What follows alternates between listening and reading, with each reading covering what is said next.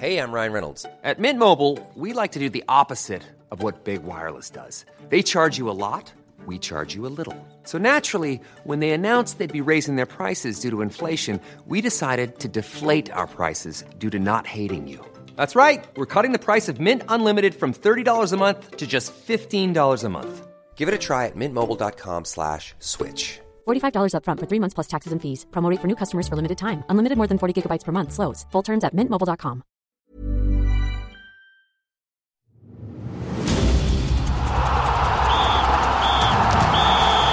And we're into extra time. Kia ora koutou, and welcome to another edition of Extra Time, where we here at RNZ Sport take content from the big sporting stories of the week and wrap them into a conveniently sized podcast for your enjoyment. I'm Clay Wilson, and this week we head more than 9,000 kilometres across the Pacific Ocean to Argentina, where the All Blacks are preparing to bounce back from a rare defeat against a team on the rise. We also talk to New Zealand Rugby League star Roger Tuivasa-Sheck, reveal the latest on a proposed Pacific-based Super Rugby team, and hear about some happenings in the worlds of Paralympic sports and basketball.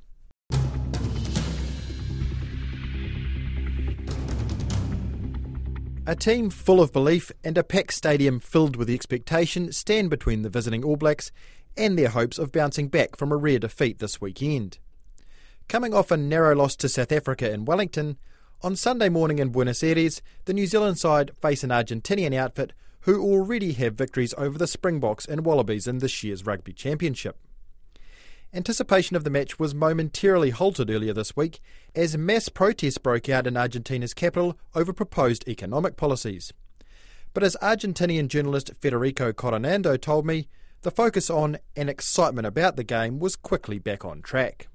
Regardless of that, the Velocity Stadium has been approved by the City Council engineers to allow for 2,000 additional tickets to be sold, and they were made available over the past weekend, and they just sold out in a few minutes. So although there are troubles with the economy, people had their money ready to be there for the All Blacks, and I know people come from all over the country to see the All Blacks. It's just a one thing that every rugby fan wants to do once in their lifetime at least. But I think now, after following Tuesday's small crisis, things are getting back to normal. And now it's time to think that the All Blacks have been beaten this time in a rugby championship, and the Pumas have won twice this year in their rugby championship appearances. So why not? This may be the first time in history that the Pumas really look that this might be the day that the Pumas finally be the All Blacks.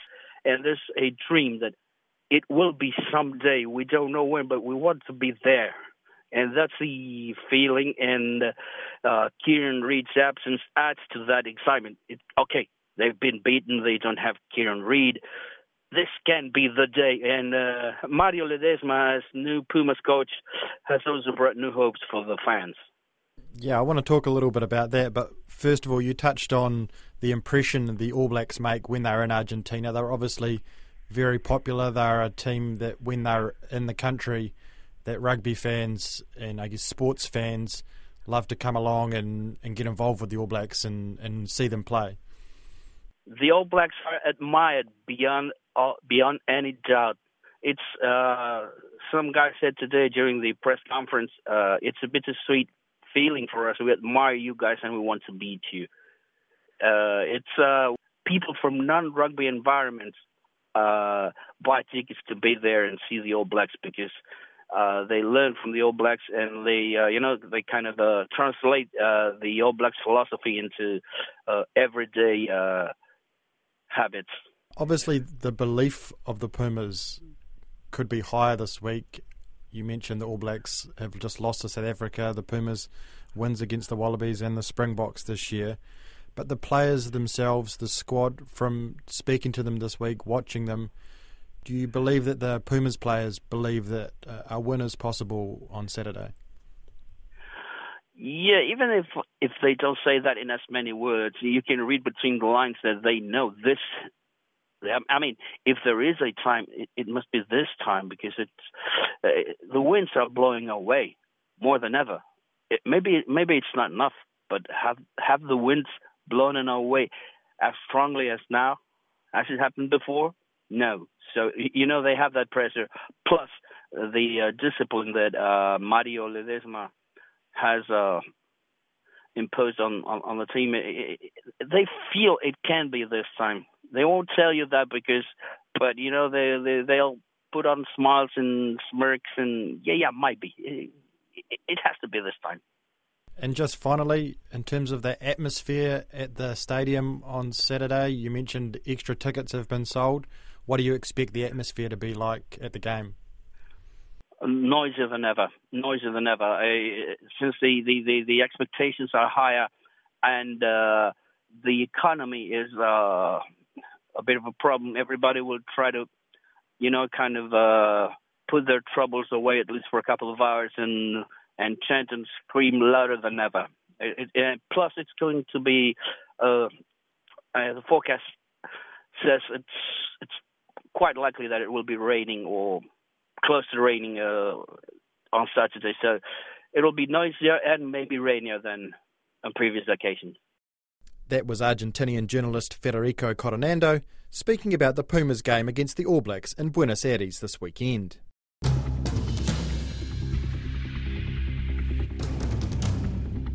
Roger Tuivasa-Sheck has become the first Warriors player to receive Rugby League's highest individual honour, the Dally M Medal. The Warriors captain and fullback overcame stiff competition from Newcastle fullback Kalyn Ponga, who was born in Western Australia to New Zealand-born parents. Upon arrival back in New Zealand, Tuivasa-Sheck told Checkpoint's Alex Perrottet from Auckland Airport there had been plenty of interest in his historic achievement. Yeah, all the journalists were there with the flashing lights, so that's as good as it gets, and just like that people were there just to take interest, and I was happy to share what I experienced, because it was definitely a special moment for me and my family and my club. Hey Roger, tell us what went through your head as Mal Meninga read out your name. I just still couldn't believe it. He called my name out, and so I turned to my old man and I just looked at him, and he didn't say much, but I could tell in his eyes he was proud. But we just locked eyes and just said, "Oh man, how crazy is this? Do you believe that I'm being named Dally M Player of the Year?" It's crazy. It was just a special moment, and there's sort of not many words that sort of describes it. I saw that footage and I've watched it a few times as you look at your old man, and he had that look in his face that at least told me that he wanted to say something, but he just shook your hand. I thought if he said something, he might just burst into tears. I guess you might have felt the same. Yeah, I think that was exactly it. We sort of looked at each other, and I was like, wow, how good is this? And he was just smiling, and the eyes were getting a bit watery, so I just went in for the hug and then stood up. But no, it's definitely a special moment, and I was glad I could have my old man there just to share that moment with him. Roger, you're an inspiration to many people, but you are dripping with a quiet humility in the way you conduct yourself. You've been made captain this year. You've saved people in car crashes, and now this. So, I mean, you could see that respect in your fellow countrymen with that haka. How did you feel as they did that? Oh man, that was special, because I've just been to a lot of occasions where the haka is presented to someone in honour of the occasion or something special. So that was kind of the first time I've had a haka perform for me. So it meant a lot, and just to have sort of my teammates, especially Isaac Luke and Dan Sivanga, but even having players from other teams sort of stand up and do the haka, and it meant so much, and I was just so honoured, and I was pretty lucky to have that. Hey, Roger, we spoke to Ray Warren a bit earlier on. He was quite optimistic about the Warriors' chances next year. He said that getting 8th was very good, a great improvement, and things are looking good because of the player group and how united and committed you are. What are you aiming for 2019? Just some consistency. We went well. We started off, we had a good patch in the start, up and down mid-season, and then again just a real up and down in the back end. So just making sure that the boys come in with similar attitudes, all wanting to go to the next level and all wanting to be better than they were before. And if they turn up to the pre-season with that kind of mindset, then I'm pretty sure that we can go even further than we did this year. And before all that, and obviously before you get to the off-season, we've got the Kiwis and Kangaroos game. How's that medial ligament? And you're going to be back on time? Oh, I wish I could say I could be. Just a couple of days now that I've been ruled out. My knee's not going to be ready in time, but I'll definitely be there with with all the support and watching it with the team and helping wherever I can during the week if need be. Checkpoint's Alex Perrottet there, talking to Warriors skipper Roger Tuivasa-Sheck about receiving the Dally M medal for the NRL's Player of the Year.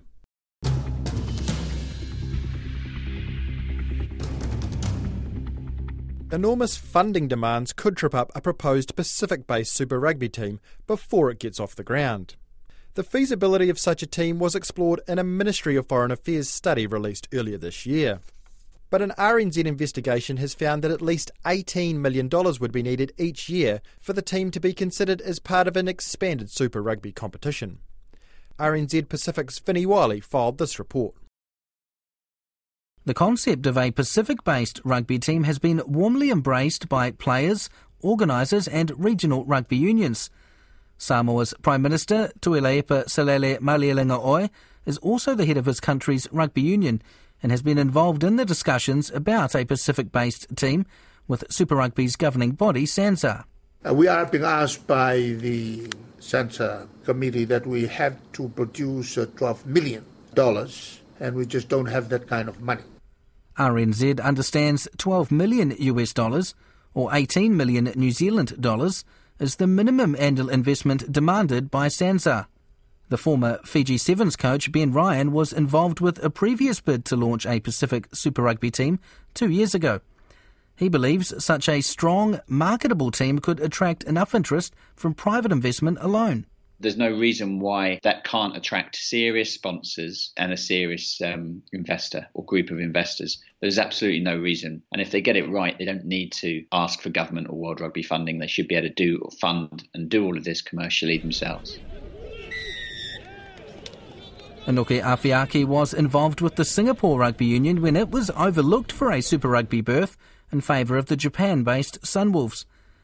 The former Hurricanes Lock and Tonga captain, who's now home in Tonga, says the economies of Fiji, Samoa and Tonga are not large enough to sustain a professional team on their own, and believes New Zealand should step up to the plate.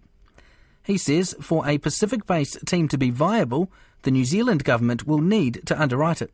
In a way, it's allowing the Pacific Islands to now have a source of revenue from the sports industry. And if we do it with the guidance of, I would say, New Zealand Rugby, that have been prudent in many years on how to make sure that they survive in this professional era, because we don't have that skill set here. The Foreign Affairs Minister Winston Peters says New Zealand and the Pacific share a love of sport, particularly rugby, but has played down suggestions the government would be willing to foot the bill for a Super Rugby franchise.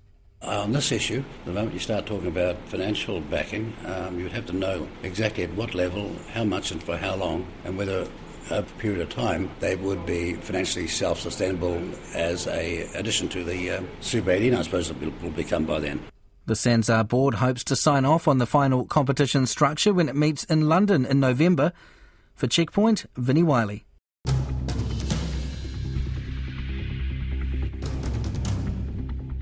A decade-long battle for New Zealand's top para-athletes to gain funding equity with their able-bodied counterparts could be close to an end.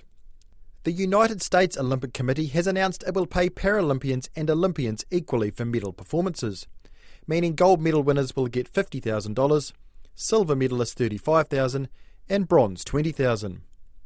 New Zealand's top athletes don't get money directly for medal success, but their performance enhancement grants, or PEGs, do rely on achieving top finishes at pinnacle events. The chief executive of Paralympics New Zealand, Fiona Allen, told sports editor Stephen Hewson she has been battling to get funding parity for the past 8 years and believes High Performance Sport New Zealand is now finally listening. There is disparity currently between the performance enhancement grants for a Paralympian and an Olympian. A Paralympian winning gold at the Paralympic Games would receive $50,000 and a New Zealand Olympian would receive $60,000. When we then go down to a silver medal performance, a New Zealand Paralympian would receive $35,000 and a New Zealand Olympian $55,000, and same for bronze, $35,000 for a Paralympian and $55,000 for an Olympian. So that's the performance enhancement grants as opposed to a medal bonus you're talking, or are they the same thing? It's primarily the same thing.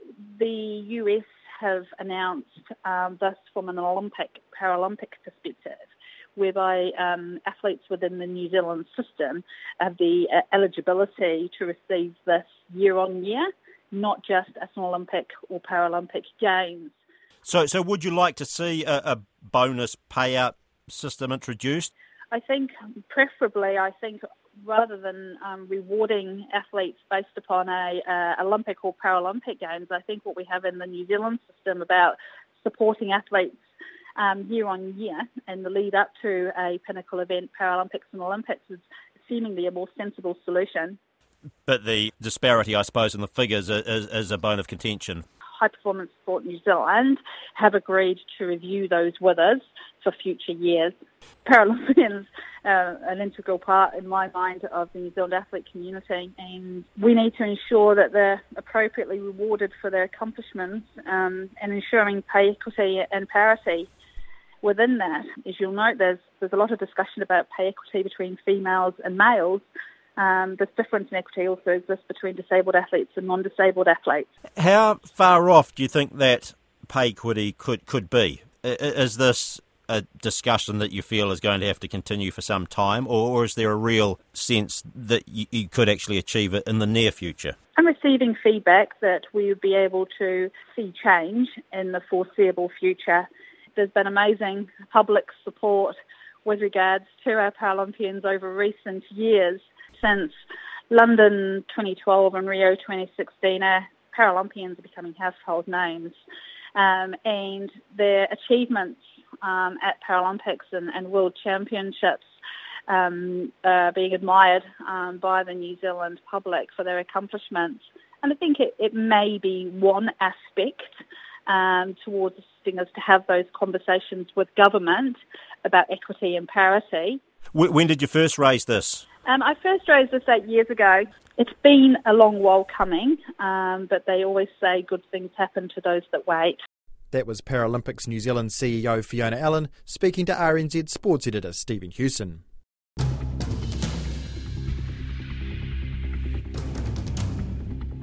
It's a new era for the New Zealand Breakers, who have headed for the US to prepare and play in a historic match against NBA team the Phoenix Suns.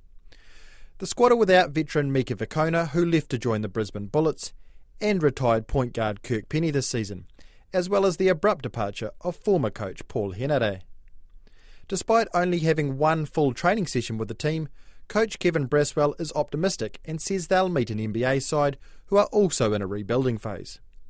Sports reporter Ravinda Hunia caught up with Braswell this week at Breakers HQ.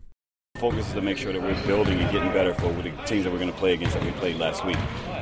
Phoenix will actually test us on a lot of things that we're trying to cover. So I think that's what we're focusing on more than just the Phoenix Suns. So once we get there and we're training on their floor, I'm sure the excitement will be there.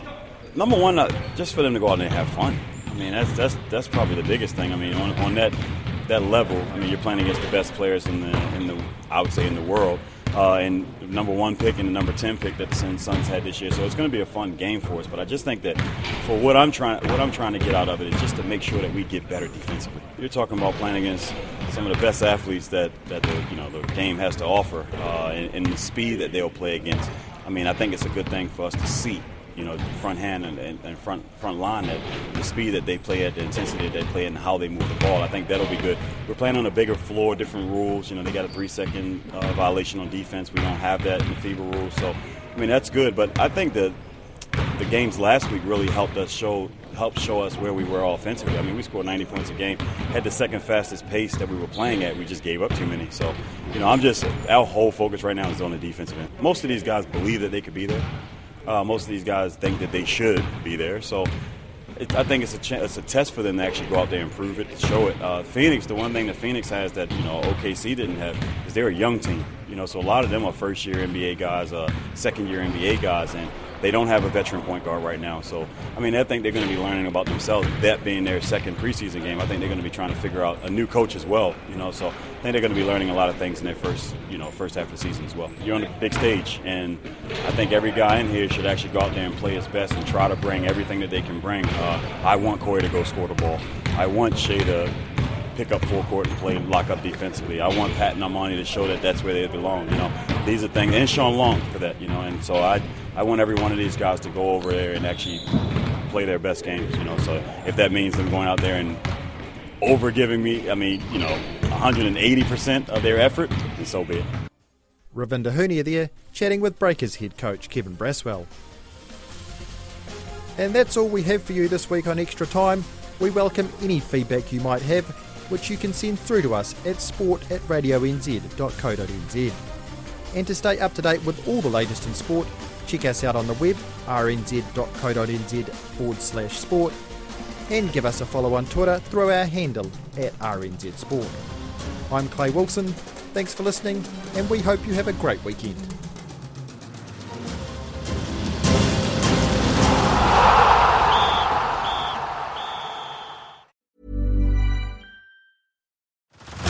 Head over to Hulu this March, where our new shows and movies will keep you streaming all month long.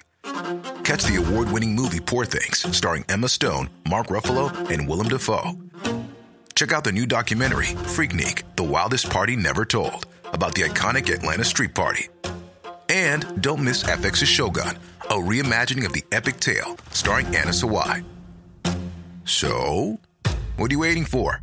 Go stream something new on Hulu.